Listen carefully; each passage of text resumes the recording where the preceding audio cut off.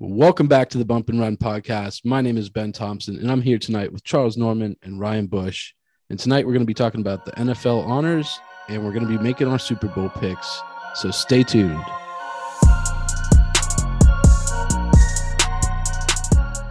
All right, guys. So let's get into the NFL honors. I would like to start off with the MVP award, and I kind of want to get you guys' thoughts on this.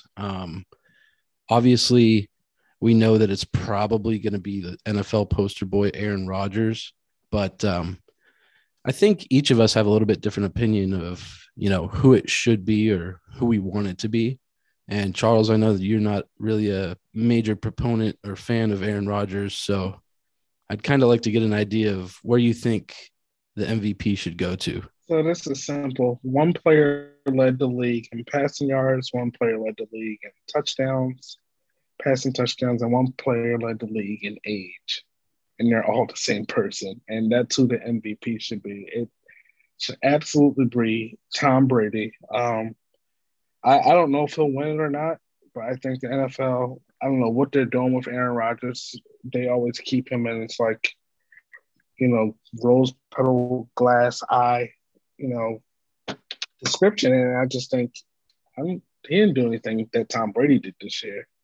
I mean, they both got eliminated the same round. So, and the only difference is Brady lost to a team that's going to be in the Super Bowl, and Rodgers lost to the team that lost the team that's going to be in the Super Bowl. So I think Tom Brady had an excellent year with all the injuries. He had an excellent year. I think one of the things about Brady this year is the leader that should be factored into the MVP. We all saw the Jets game. We all saw Antonio Brown doing jumping jacks in the end zone. We all saw, Bruce Arians not being the best coach this year. I don't think Bruce Arians was the best coach this year. I think we saw hothead Bruce Arians, which I enjoy. But I think Tom Brady did what he had to do. There were people on the team that we didn't even know. I think, Ben, a couple of weeks ago, you were like, who the hell is Keyshawn Vaughn? And Right. That was one of the running backs that Brady had to play with.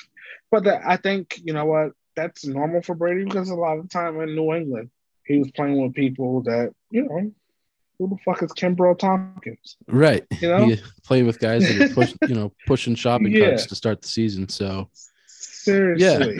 Remember that one running back who played with them in the Colts game? I can't even remember his name. Jonas Gray. Jonas Gray. Gray. Oh, yeah. And then he was gone the next week because he missed a meeting or some shit. Yeah.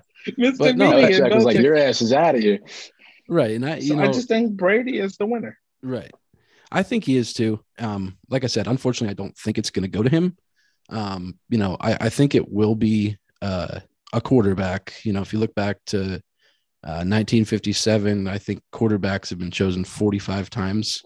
And, next is running backs. But a lot of people are making a case that Cooper Kupp could be considered the MVP for the season that he's had. But you look back and a receiver's never been chosen. I don't know why it's always a quarterback. I think, it's probably because they lead your team, but it'd be cool if it was a guy like him. But the argument for Rodgers is like, oh yeah, you look, he's got 37 touchdowns. He only has 4 picks. Like, who cares about interceptions? You look back and, how often do you see tipped interceptions? And I don't know the exact stats on Brady's interceptions this year, but who cares? Like you said, he has more yards, had way more completions, more touchdowns. I mean, yeah, like you said, the guy's 44 years old, playing at MVP level, and he's just walking away from the game. I don't know. It's unfortunate that it's probably going to be Rodgers, but Bush, we haven't heard from you yet, so kind of fill us in on what you think is going to happen. So I think up until Green Bay lost to San Francisco in the playoffs, Rodgers was the clear-cut runaway favorite for this. Well, I think that game and his performance in that game really changed a lot of people's opinions because of how flat he and the Packers offense looked. So as much as I would like to think Cooper Kupp is deserving of winning the MVP, I think it's going to be Brady. I mean, you look at what he accomplished at the age of 44, 45, and I mean, it's just unbelievable. I think, you look at guys who've played in the league for a long time, like Adam Vinatieri, mind you, he's a kicker, but that's still pretty impressive.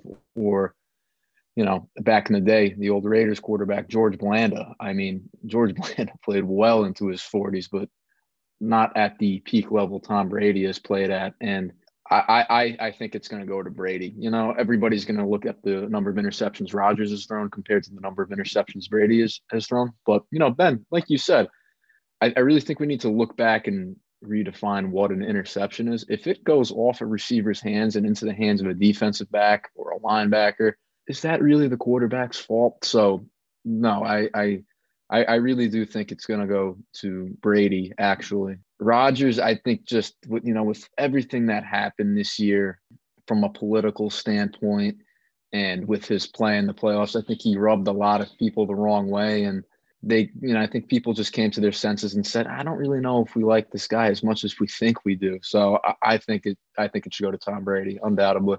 So I think when we talk about quarterbacks, it's their fault if there's an interception if it's tipped. Well, if we want to go down that road, then we also have to go down the road of, are their passing yards really their passing yards? Because like I said last week or the week before, I can't remember. No quarterback, you know, they're not getting that yak. So where do we stop the passing yards wherever they throw the ball, where the ball is caught at? And then on Cooper Kupp, you know, Cooper Kupp didn't have the best receiving year of all time, yards wise. Calvin Johnson did in 2012. So he didn't even win Offensive Player of the Year or MVP. Adrian Peterson won it that year, and I don't even think he even broke Eric Dickerson's record. So I don't think, as much as I would like to see a receiver win it or a different position outside of quarterback win it, because it's really the quarterback award. I think since 1999, there might have been three non-quarterbacks win it. Was that LT, Sean Alexander, and Adrian Peterson. So, and correct me if I'm wrong, or we'll correct it next week. This is not a wide receiver's reward because the wide receiver isn't, you can't take it from a quarterback and give it to a receiver because what's the receiver without the quarterback? But also, what is the quarterback's passing yards record or passing yards number without the receiver? So I think we have a double-edged sword with the interception piece there. But while I agree with it, but I also think we need to relook, if we're going to relook at that or revisit that and change that, we also need to revisit, you know, their passing yards because, you know, if you throw a 5-yard slant and your receiver takes it 75 yards for a touchdown, are those your passing yards or is that just the run after catch? So I think that's a slippery slope that the NFL will not go down. Right. Yeah. And you know, what's that kind of leads us into the next award, which I think Cooper Kupp will win, is the Offensive Player of the Year. I mean, the dude single-handedly carried me to our fantasy football championship and plenty of other people, but the dude is just so crafty and, you know, he finds the weakness in the defense and just takes advantage of it. He had 1,947 receiving yards this year, and it just goes to show, you know, I know he's like 6'2". He's not the tallest receiver in the league. You know, he sort of reminds me of kind of like Julian Edelman, if we're being honest. But hell of a year for Cooper Kupp. A runner-up or, you know, honorable mention here would definitely be Jonathan Taylor. And I'm assuming, you know, you guys might have something to say about that, but I think it's Cooper Kupp. So I'd like to hear what you think, Bush, and then we'll go to Charles. Oh, I think it's Cooper Kupp as well. There's no question about it. I mean, the best receiving season we've seen since Calvin Johnson back in 2012. You know, I wanted to clarify something I said, I think, a few podcast episodes ago. Right now, I think over the past 2 years, it's been Davante Adams and Cooper Kupp, 1 and 2. But I think Kupp was by far the better receiver this year. You know, you look at Adams from a physicality standpoint with his route running, I think he is the best receiver in the league overall. But this year, I mean, the chemistry between Stafford and Kupp was unbelievable. I mean, Kupp could run all 3 levels of the field with his routes, short, intermediate, and deep, and still have a massive effect on the defense. And I just, you know, for a guy who's 6'2", you know, a little taller than a Cole Beasley, who's your typical slot receiver, but, you know, the Rams do a number of different things with Cooper Kupp as far as their formations are concerned. They could split him out wide. They could put him in a slot. They can put him at the top of a 3-by-1 formation, and then he could work the middle of the field from there and manipulate the linebackers. And again, I think we saw chemistry between Stafford and Kupp that we didn't really see between Goff and Kupp. Then again, Jared Goff's a different quarterback. So I agree. I think it's pretty unanimous here as far as who the Offensive Player of the Year should be. Yeah, it's Cooper Kupp. I just want to correct myself from earlier. I said since 2000, there were three non-quarterbacks. It's four. 2000, actually. I forgot Marshall Faulk won that. But yeah, Cooper Kupp had a phenomenal season. I was going back and forth with myself. I was like, did he benefit from Robert Woods being out and Deshaun Jackson leaving? Or was that even harder? Did we see his ability his route running ability, his ability to get open, his ability to make those tough catches? Because this quarterback down the stretch really didn't help him out. If you think about Matt Stafford and some of the erratic play that he's had, I think that Cooper Kupp has had the second best receiving season of our lifetimes outside of Calvin Johnson in 2012. And I think, not only, and more impressive. So we can talk about Calvin Johnson. More impressive, Cooper Kupp beat Jerry Rice's record. I don't care about Calvin Johnson. We talk about the greatest receiver of all time, probably the greatest athlete of all time. Jerry Rice is going to be in there. And Cooper Kupp broke that record this year. So, and I think he got the Triple Crown. Did he get the receptions? Yeah, he got touchdowns, and he got the Triple Crown this year. So you don't look past that. I think, honestly, if I was one of the MVP voters, and I know we're talking about Offensive Player of the Year, my vote would have went to Cooper Kupp. But it just doesn't work like that. And he should be happy that he doesn't win the MVP because the MVP hasn't won a Super Bowl since 1999. So we're all good there. Good job, Cooper Kupp. Kurt Warner, huh, Charles? Kurt Warner, my first Super Bowl ever. That's my favorite and first Super Bowl. Well, and I think Jonathan Taylor, I mean, he deserves some credit. I mean, the guy was an amazing player this season. He had 1,800 yards, 18 touchdowns. I mean, he is somebody that Wentz could always dump the ball off to just real quick to gain some yards. But Jonathan Taylor carried that Colts offense, and I know a thing or two about their quarterback. And Jonathan Taylor really helped that quarterback throughout the year, although it didn't work out in that last game. And we talked about it, Ben. I think you and I on the first episode, we talked about why didn't they hand the ball off to Jonathan Taylor more? The Colts would be in the playoffs. And the formula that they had with running first and passing second probably would have taken them. Maybe we're not looking at the Bengals in the Super Bowl. We could be looking at the Colts. You just never know. Yeah, I looked at the stats earlier before coming on, and it was sort of that way for them for the last three games. They just kind of fell off the face of the earth, and they weren't relying on him. I think at one point it was like they were 8-0 whenever he had 100 yards or something, something crazy like that. But nevertheless, let's move on to Defensive Player of the Year. I think it's going to go to TJ Watt. I mean, the dude has been playing out of his mind all season. And, he tied Michael Strahan's single season record for sacks at 22.5. And he missed 2 games, and he actually left 4 games early. So I think TJ Watt could have broken that record. And I think that he's going to be an amazing player for the Steelers defense for years to come. I'm curious to see if you guys kind of thought the same thing. And, what you think of TJ Watt? I think TJ Watt's going to run away with it as well. Ben, like you mentioned, tied Michael Strahan's single season sack record. It just made a number of game-changing plays for the Steelers defensively. And quite honestly, without TJ Watt and the impact he has had on some of these games, I don't think the Steelers make the playoffs. I think it goes to TJ Watt. I know there was a lot of talk about Micah Parsons being not only the Defensive Rookie of the Year, but Defensive Player of the Year in general. And as well as Micah played this year, I personally am not ready to give that to him yet. Not just because he's a rookie, but, comparatively speaking, the season TJ Watt had was superior. And, I do my best not to be a homer. I mean, I think, the Cowboys have so many stars on both sides of the ball, but this one absolutely belongs to TJ Watt. I don't think there's any question about it. So I think they're going to pick TJ Watt, but I don't think they should.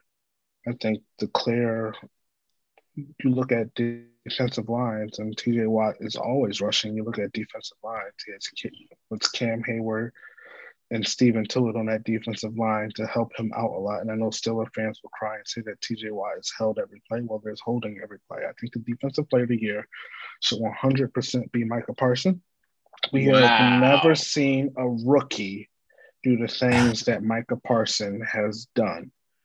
And, let's look at the Cowboys this season. And I think after that game one, I thought that Michael Parsons might be in trouble because I remember one play specifically, Brady doing, had a play action pass going, and Michael Parsons just turns all the way. Oh, he looked like the Tasmanian Yeah. devil. He didn't know where he was going. And that kid, I mean, the Cowboys have picked a player who will be, let's talk about when we talk about great, pass rushers. DeMarcus Ware, not TJ Watt. Michael Parsons broke DeMarcus Ware's rookie sack record for the Cowboys. You look at all the great things, and I don't use the word great when I talk about players or just anything. You have to be great to use that.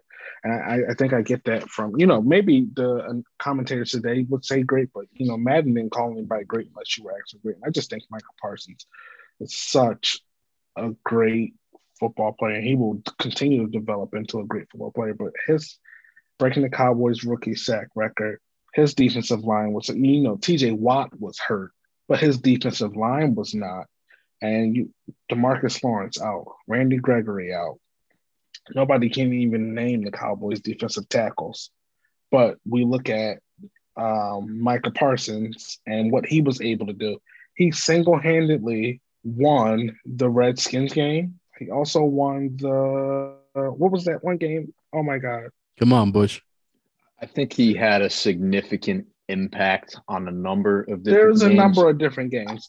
Whereas TJ Watt, yeah, he broke the sack record, but he also broke it against a quarterback who, well, he didn't break it. He should have broke it, but the one was a fumble. Right. But I think I think it's Michael Parsons. And I know a lot of people are going to say, oh, yeah, defensive player of the year. This isn't the most sacks of the year award, which believe me, I get that 100%.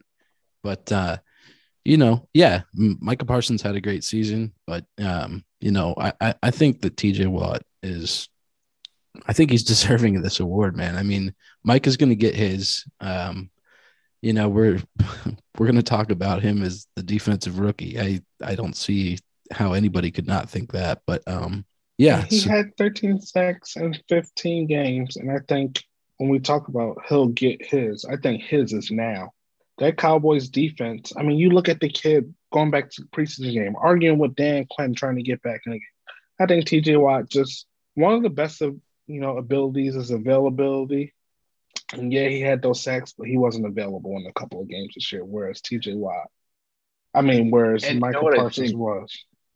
Yeah, no, Charles, those are really, really good points. And I'm interested to see if TJ Watt has the same impact on the Steelers defense next year as he did this year, because now that Keith Butler is retired, Terrell Austin has taken over as their defensive coordinator. And I'd like to see if he follows suit with that same philosophy and that same defensive scheme.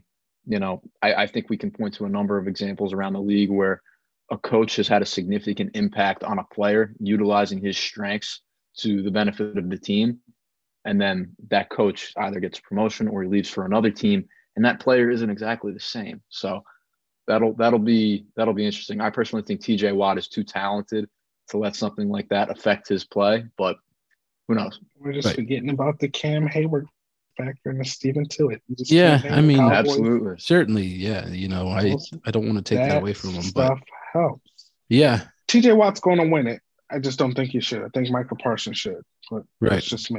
Okay, so let's move on. I want to kind of get into rookies of the year now. So let's talk about the offensive rookie of the year. Bush, I want to start off with you. I'll fill in with what I think afterwards, but I'm curious as to what you think after watching this season play out. Oh, I think it's Ja'Marr Chase. I absolutely think it's Ja'Marr Chase. So I posted something to my Instagram story. Ja'Marr Chase said that growing up, he always modeled his game after Dez Bryant, who, man, I can't choose between him or Tony Romo as far as who my favorite Cowboy is of all time. But I would absolutely say that when I read that quote, it made me smile because, Dez played with such a physicality. Like, he was literally Marshawn Lynch wide receiver version, especially in the open field. Yes, sir. Toss up that X, Charles. But I think it's Ja'Marr Chase. I think that him and Dez are obviously two completely different wide receivers. But, Ja'Marr had a really, really rough preseason. Mike Florio, being the putz he is, comes out with this article saying, oh, the reason why Ja'Marr Chase is dropping all of these passes, particularly in the screen game and on the short passing game, is because the ball in the NFL is different than the ball in college. Florio's whole take was because the ball in college has stripes on it, it's easier for Chase to see. Meanwhile, the ball in the NFL is just, it's a brown pigskin.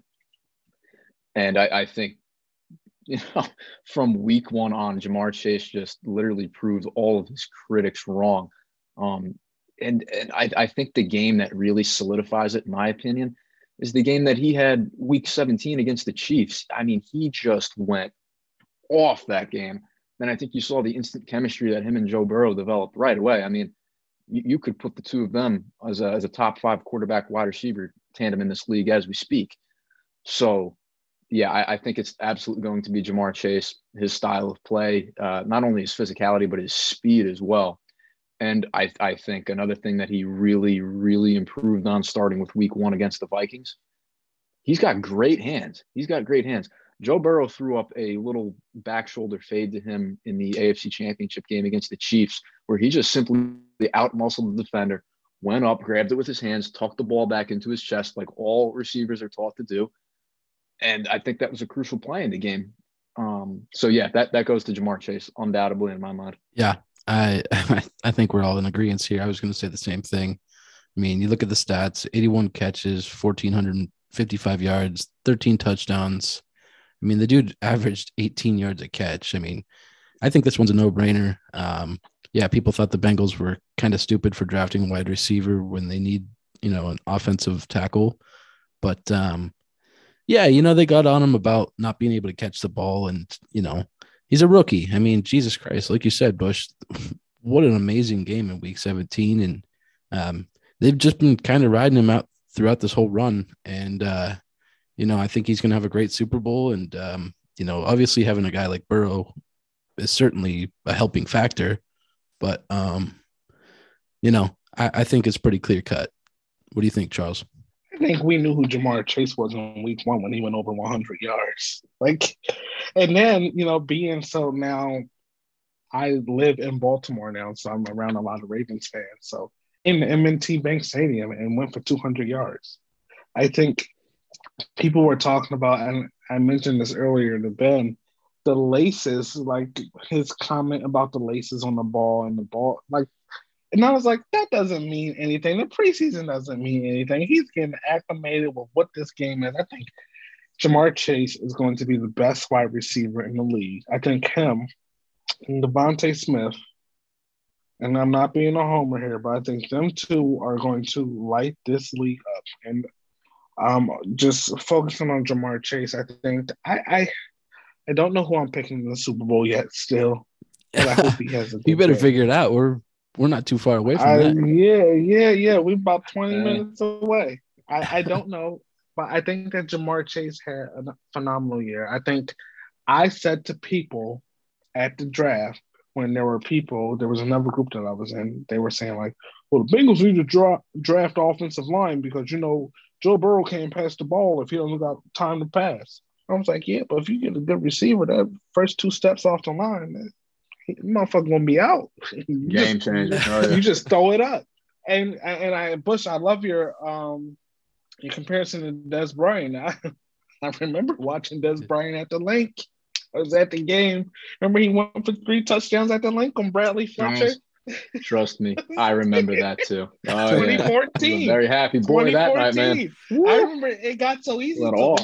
Romo saw that he was on Bradley Fletcher, and Romo was like, we got it. Just throw it up. And that's what you can do. When you trust a guy, you can just throw it up. Brady used to do it to Randy Moss. Like Burrow said, fuck it, Jamar's down there somewhere, eh? Exactly. And that's how it goes. McNabb did it to T.O. in 05.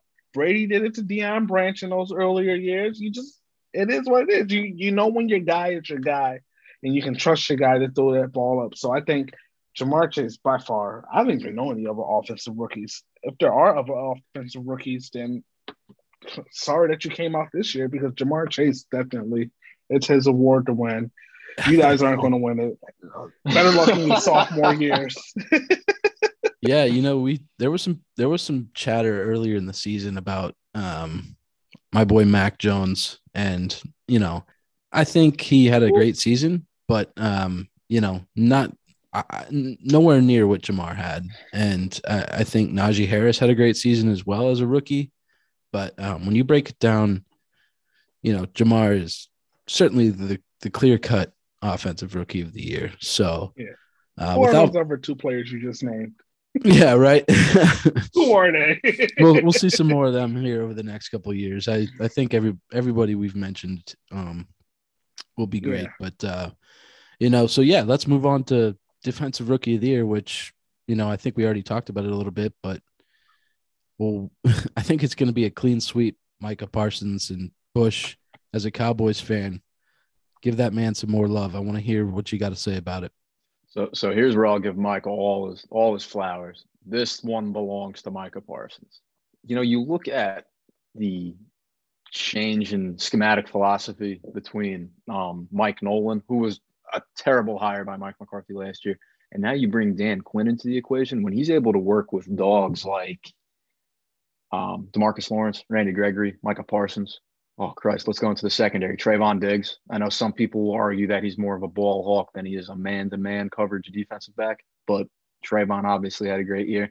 And then with the additions of Malik Hooker, DeMonte KZ, Jaron Kearse, I mean, I could go on and on here, but I think Micah literally changed that defense. This simply belongs to him. I knew he was the real deal. Week 2, he made a couple of plays against Justin Herbert and the Chargers, but there was one play, week 3 on Monday Night Football against Philadelphia. I can't remember which down it was, but Micah was lined up at defensive end. I know he was drafted as linebacker, but they lined him up at defensive end, and I think it just showed how versatile of a defensive player he is. He was lined up on the left side, and Jalen Hurts ran it was a little RPO, except he faked the handoff to Miles Sanders and then took it himself up the left-hand side behind their left tackle. Micah made a beautiful swim move, got underneath the Eagles' left tackle, wrapped him up, and then from there the convoy took over, and they threw Jalen Hurts' ass on the ground. And I think that was really the defining moment for me where I was like, this guy was worth a first-round pick. He's just a dog, and he just plays with this mentality. And he has that sideline-to-sideline speed that reminds me of Luke Kuechly, who was phenomenal when he was in the league as well, and I think will be a Hall of Famer one day. But Micah deserves this. Not to mention, not only can you line him up at linebacker and defensive end because he's a bit of a hybrid linebacker and defensive end, put him out in coverage. I know Kenny Golladay didn't have a great year, but there was one play against the Giants where Mike Glennon just threw up a little fucking medicine ball pass to Kenny Golladay on the right-hand side of the end zone. Micah didn't even have to look up. He just put his hands up and the ball was incomplete. So, yes, this is where this man deserves all this credit. And can you imagine not having a guy like this on your team? I mean, they wanted Surtain. The defense would have been awful. They wanted Surtain. They wanted J.C. Horn. I think they got the right guy. I'll tell you what, man. I don't want Surtain anymore. I'm glad we drafted Micah. He's a dog. It's as simple as that. Shout out to Patrick Surtain Jr. I also wanted the Eagles to draft him, and I think he had a good year for a rookie corner, which rookie corners usually don't have good years, and he actually did. But Micah Parsons, earlier, I'd just like to correct myself. I said that he had a good game against the Redskins. I meant the Washington football team, but he was the game breaker in that game. I know we're not allowed to, the Redskins isn't their name anymore. The football team isn't their name anymore. Yeah.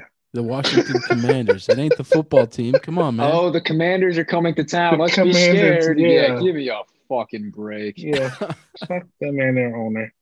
I think Micah Parsons, I gave my argument already in the Defensive Player of the Year award. I think he should win both. Right. I don't think there is a player who played better than him defensively. TJ Watt got the sacks, but what else did he do? He was injured. I think Micah Parsons had an amazing year, and that's a double-edged sword for me because I grew up a Penn State fan, but then stopped being a Penn State fan. I don't really like Penn State anymore. And then he's a Cowboy, and it's just not from the Harrisburg area. So Harrisburg thinks they're better than Philly, but they're not. So I really do like him. I think Bush was very surprised when I said that earlier. I think when I look back at the draft, I think about who the Eagles should have drafted. I think we got the right pick in Devontae Smith, but we could have very easily taken Michael Parsons. And I think Dan Quinn, who is a great defensive coordinator, not a great head coach, did right by Michael Parsons and it didn't. So I'm going to say that maybe Michael Parsons had something to do with how he was used this year, because Dan Quinn was not using him properly in the beginning, but Michael Parsons did what he had to do to get himself in the right position to make plays, and he always showed up on film. I mean, you look at the Hall of Fame game; he had a fumble recovery in that game. That's right out the gate. Nobody even watches the Hall of Fame game anymore, but yeah, he came ready to play. Fans. I mean, right out the gate. And got a fumble recovery. A lot of us, tuned into the Pro Bowl this week for maybe a play or two, because it was such a fucking joke. But even Parsons, he was playing balls to the wall in the Pro Bowl too. I mean, the guy is a football juggernaut through and through, and the dude's gonna be amazing. And Bush, you got to be fortunate to have a guy like that on your team. Got to be proud of the guy. So hopefully he takes this one home. But kind of want to switch gears a little bit and talk about the coach of the year. And I think who I say is really going to surprise you guys. So I'm going to wait and kind of offer up my opinion at the end. But Charles, I want to start with you. I really hope that you're not going to tell me you think Andy Reid is the head coach of the year, but no. Let's hear what you got to say. I think the head coach of the year is someone who was not a head coach at the beginning of the year, and I'm going to go with Rick Passaccio. You think about what the Raiders went through. So Gruden getting fired, the guy who got the DUI, Henry Ruggs got the DUI. You got Monday Night Football reminding us every week that Darren Waller was on drugs. You just think about, Derek Carr was not, at his best after that Chargers game and after what's his name got fired. And I think that, while he won't be a head coach this year, I think he had a really good year with a team. There's never been an in-season coaching change due to firing where a coach has taken the team to the playoffs. There has been an in-season coaching change where they went to the playoffs, and that was with the Colts and like Bruce Arians when Chuck Pagano had cancer. But I think you think about what he did and the division with Andy Reid, who, if I can just pause on Passaccio for a second, Andy Reid does deserve some credit, because I remember a lot of people saying in the beginning of the year, "Oh, look at these Chiefs, they're not where they're supposed to be." And Andy got them. I mean, ultimately, they hosted the AFC Championship game, and they were a quarter away from being in the Super Bowl again. So I won't take that away from Andy Reid, but I think while Passaccio didn't win a playoff game, I think to get there, and I'm not a to get there type of person. I believe if you get there, you should win there. I think we were fortunate to watch that Raiders team. I think, it's the type of team that Al Davis would have liked to watch. I don't think Al Davis would have fired John Gruden. So that's the difference, because Al Davis would have, if you know Al Davis, anything that the NFL had to say about the Raiders, it was a whole thing against him. So he wouldn't have fired Gruden. But I think Passaccio did an excellent job with that team this year. Yeah, I can't take anything away from the guy. I mean, he was put into a tough situation, like you said, with Ruggs and guys like Damon Arnett and Gruden and just all the bullshit that they dealt with this year. Credit to Rick Passaccio. I mean, Jesus, he brought him to the playoffs even, and I thought that they were going to keep him around, and I'll be very interested to see how my guy Josh McDaniels does out there in Vegas. But Charles, given the come on, man. But if he isn't recording other teams, he's not going to do well. Back at his time with Broncos, the Patriot way. Yeah, enough of that shit. All right, Bush, who's your coach of the year and why? Oh, Mike McCarthy. I'm just kidding. That guy really fucking pisses me off. Anyway, no, I actually think it's going to be Zach Taylor. I see you two laughing. You can't tell me otherwise. No, I think. Bro, I almost spit my drink out when you said that.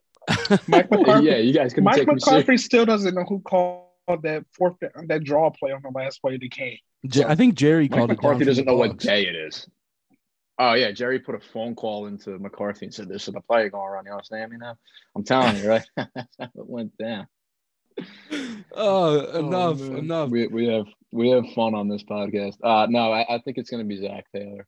I think when you look at what happened to the Bengals last year, they weren't a very good team, but it was very clear Burrow was their future. And then he got hurt against the Washington Commanders, and he was out for the rest of the year, torn ACL and MCL, and he played phenomenally this year. And I think particularly in the back end of the season, specifically the last 5 games, I just think, Burrow really took off from there. And I think a lot of that is credit to Zach Taylor and the staff he's put together and the offensive system he's put together.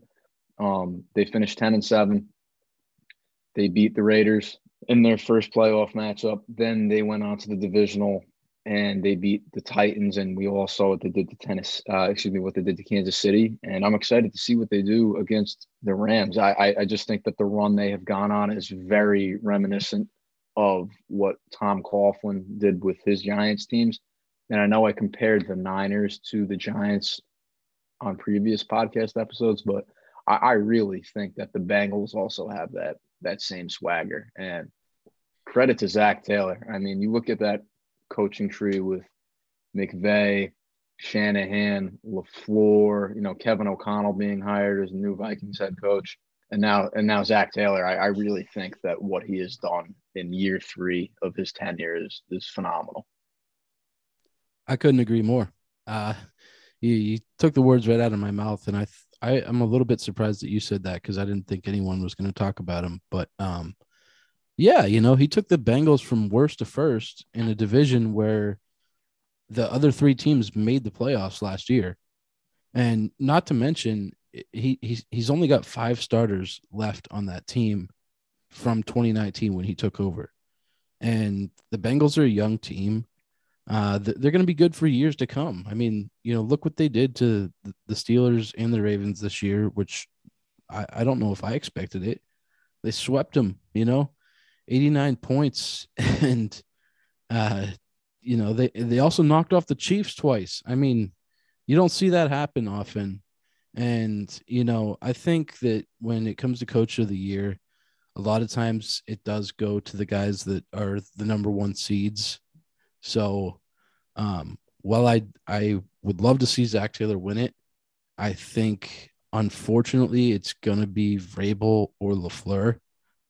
But, I agree with everything you said, Bush. I mean, you took the words out of my mouth. And I was surprised that you said that, honestly, because I thought you were going to say somebody like LaFleur or Vrabel. But, I knew Charles wasn't going to mention Vrabel because, he's been a joke the last couple of years in the postseason. But he's a joke. I just feel like LaFleur and Vrabel, particularly, when you have the seasons they did, and quite honestly, I didn't really even think Tennessee was that good of a team this year at all. I thought they were, when they lost Derrick Henry, they just lost that ground and pound swagger, play action. Let's hit A.J. Brown. Let's hit Julio Jones over the middle. And I think they just, like many teams do, they just get away from what they do best. And LaFleur, yeah, all right. You can pin that on him, but there are times where I feel like Aaron Rodgers is just such a difficult person to put up with because of his ego. And I know Charles will agree on that. Charles can go on for days about that. Fuck Aaron Rodgers, okay? Fuck him. Sorry, I didn't mean to cut you off, but I just couldn't hold it in anymore. No, man. I'm finished. Go on. Fuck Mike Vrabel. Fuck Matt LaFleur. You know what they got in common? Both of them coached their teams to the number 1 seed, and both of them lost in the first round. Think about it. How good could you be? LaFleur for the last, and I know Coach of the Year is for the season, for the last 3 years, he's gotten to the NFC Championship, lost, gotten to the NFC Championship and lost, gotten to, the first round. No, wait, he had the number one seed the last 2 years, right? LaFleur, yeah. Okay. Yeah, they did.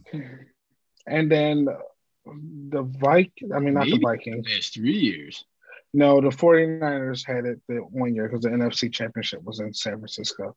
But then you look at Vrabel. I'll give Vrabel his credit. They did make it to the AFC Championship and beat the number one seed in 2019. But in 2020, you had a chance. You had a home playoff game, lost in the first round. In 2021, had a home playoff game and lost in the first round. So I think these coaches are severely overrated. And just the regular season, how much does it matter after you clinch what you got to clinch? You got to play in the playoffs. And I don't even think, it used to be that the playoffs didn't even matter for some of these awards. So I don't know if they still do or not, because the NFL made that big award show because they got to make money.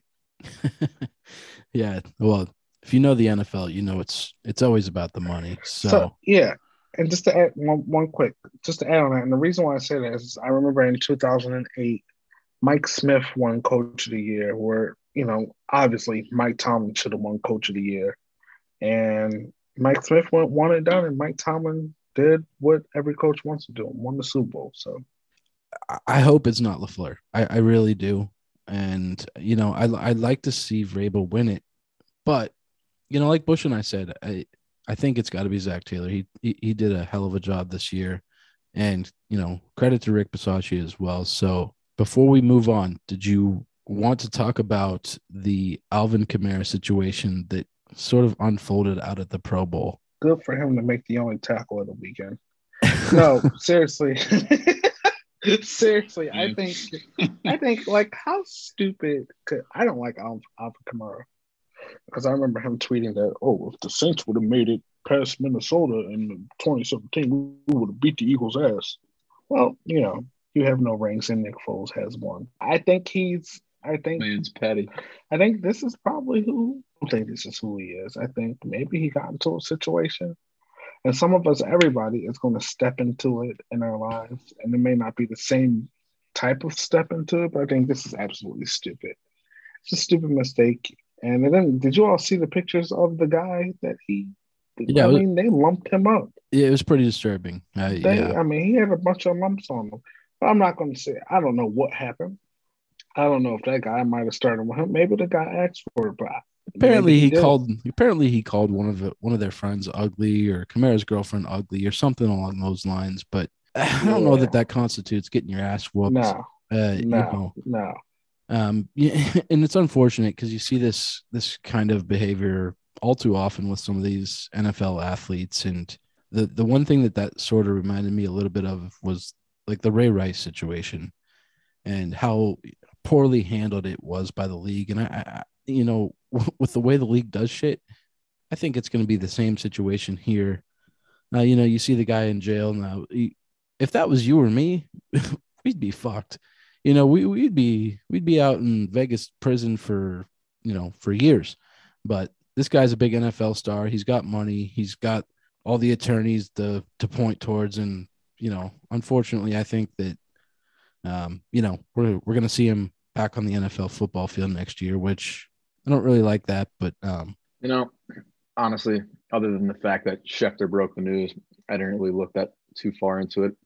I just think we've got another classic case of a guy going out into public after a big game or a Pro Bowl, and they surround themselves with the wrong people and put themselves in the wrong situation. And here we go. We have an incident that unfolded on Sunday night after the Pro Bowl. So I think it actually happened. I think it happened. Saturday. I don't mean to cut you off, but I think Saturday night. Yes, Saturday night before the game, and he was apprehended and arrested, I think like 20 minutes after unstrapping his shoulder pads at the Pro Bowl.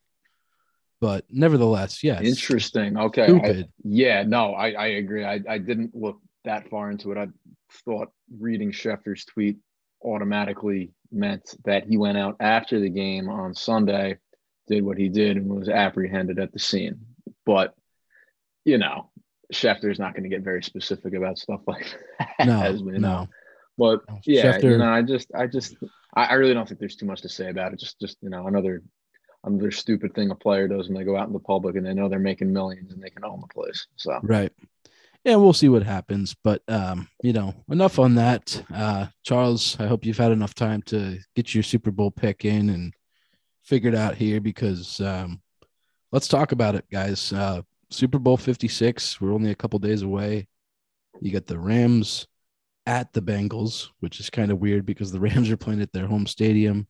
I'm curious to see what you guys think. And Charles, I'm not asking for your pick right away, but I do want to hear your thoughts on who you think is going to have the hangover from the bye week, if you will. Well, we're just going straight off experience. I don't believe in hangover, actually, but if we're going with all the pundits say off the experience, then it would just be the Bengals because they've never done this before, right? The Rams were just in the Super Bowl in 2018.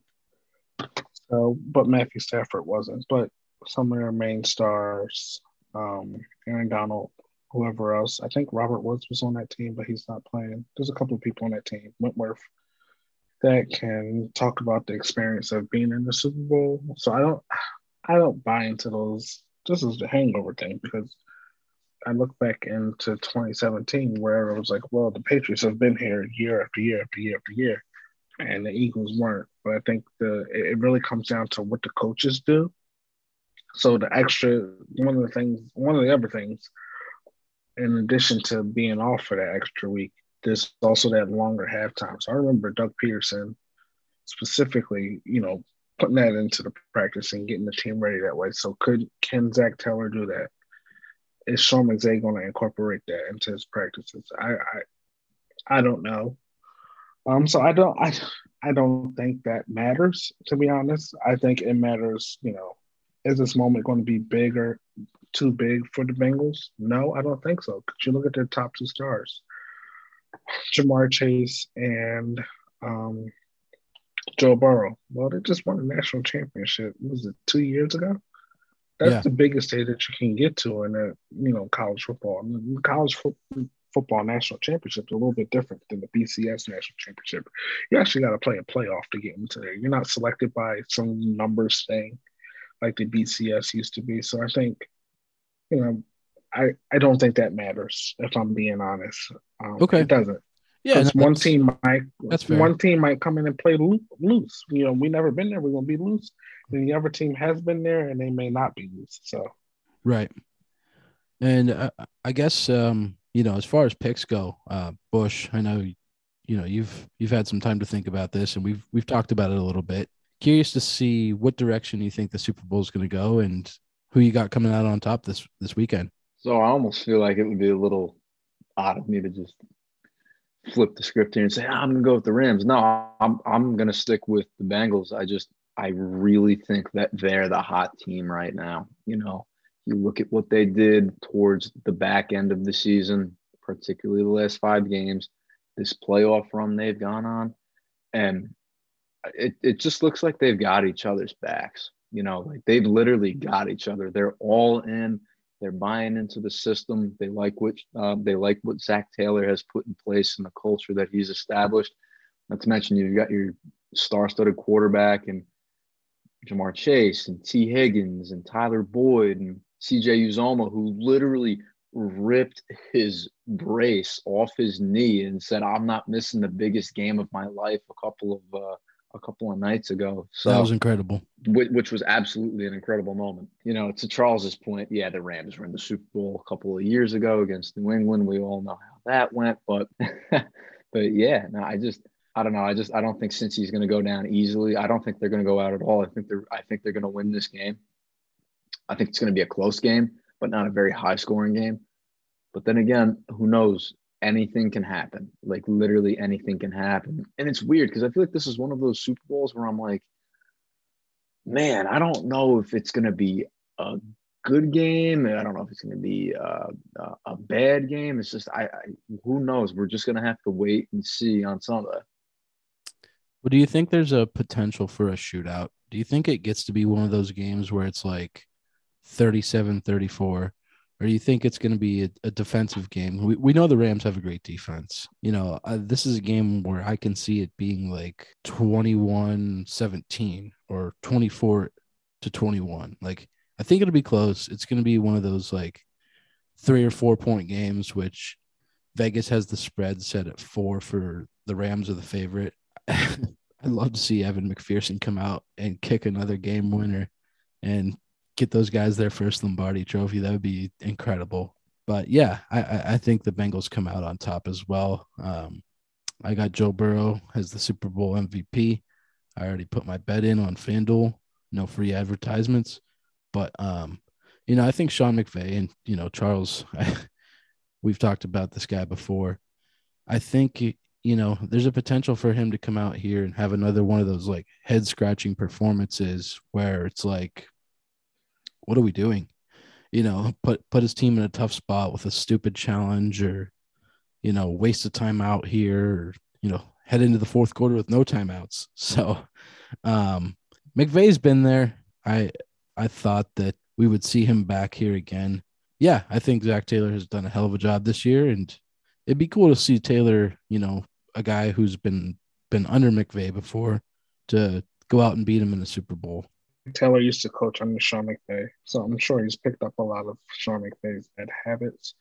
I look at Sean McVay, let's just go back to 53. And one thing that he's not going to do this time, and I think that he was starstruck. If you remember the conversation that he had with Belichick before the game, it was the weirdest shit I've ever heard before.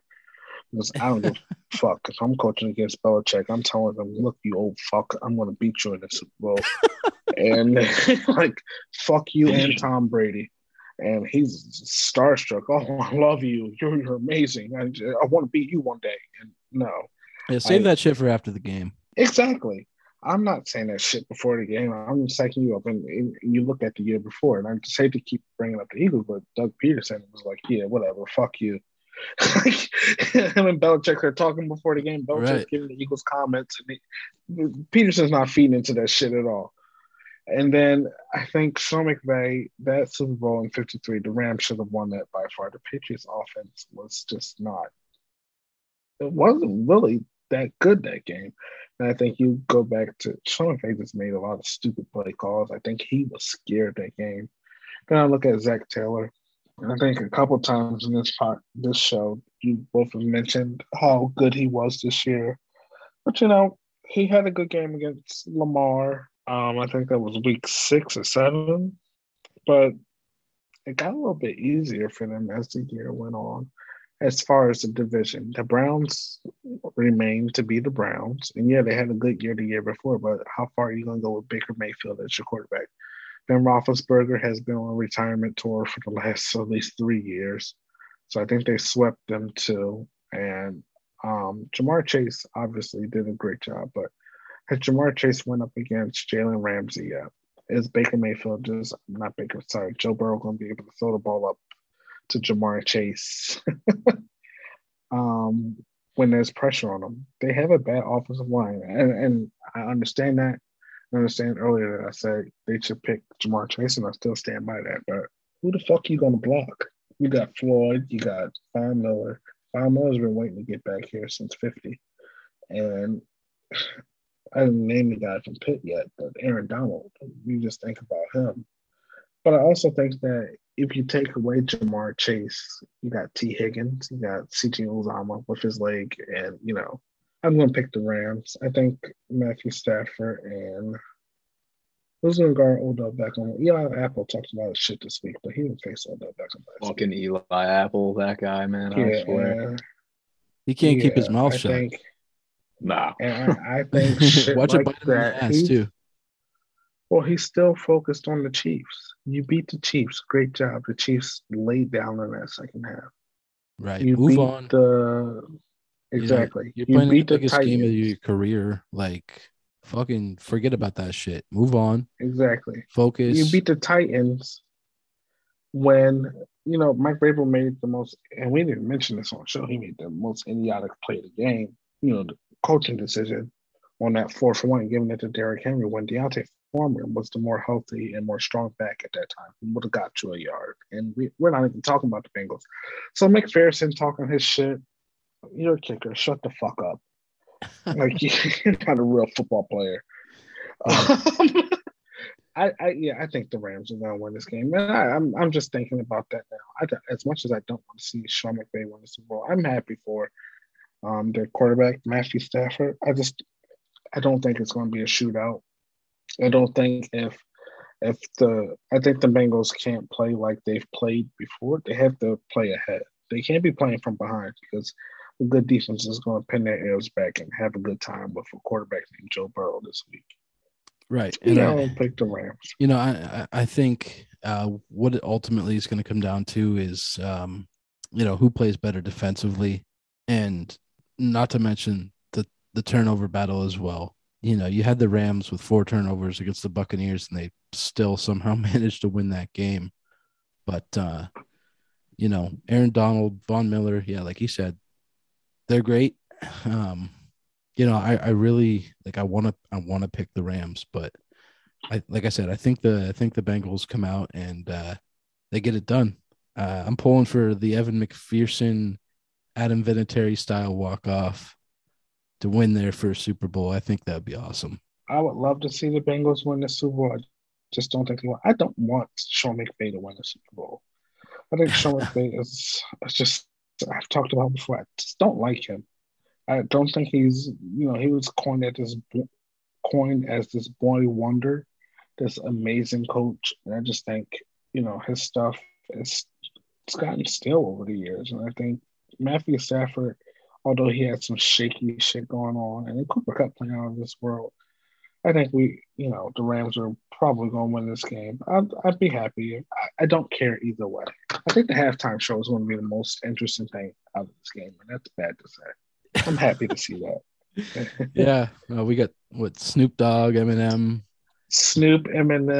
Dr. Dre, Mary J, Kendrick. Yeah, it's gonna be a throwback. I'm excited. I haven't heard anything from Mary J in a while. So. Mary gonna shut that shit down. But yeah, absolutely. So I think it's gonna be a good Super Bowl. Like I was talking to Charles before we got on here, and it's like I said, I think it's gonna be like one of those relaxing Super Bowls where you just kind of kick back, relax, watch the game, have a couple drinks, and it's not like you're rooting against somebody. You know what I mean? It's not like we're screaming at our TV over Mahomes or Rodgers, going out there and taking over the game and securing another victory. But it should be interesting. So with that, I think we'll wrap it up for tonight. Obviously, we'll have a ton to unpack next week. We'll talk all about the game, and we'll kind of move on to wrap up the season as a whole. But appreciate you guys tuning in, and we look forward to getting another one out to you guys next week. So thanks for tuning in to Bump and Run Podcast.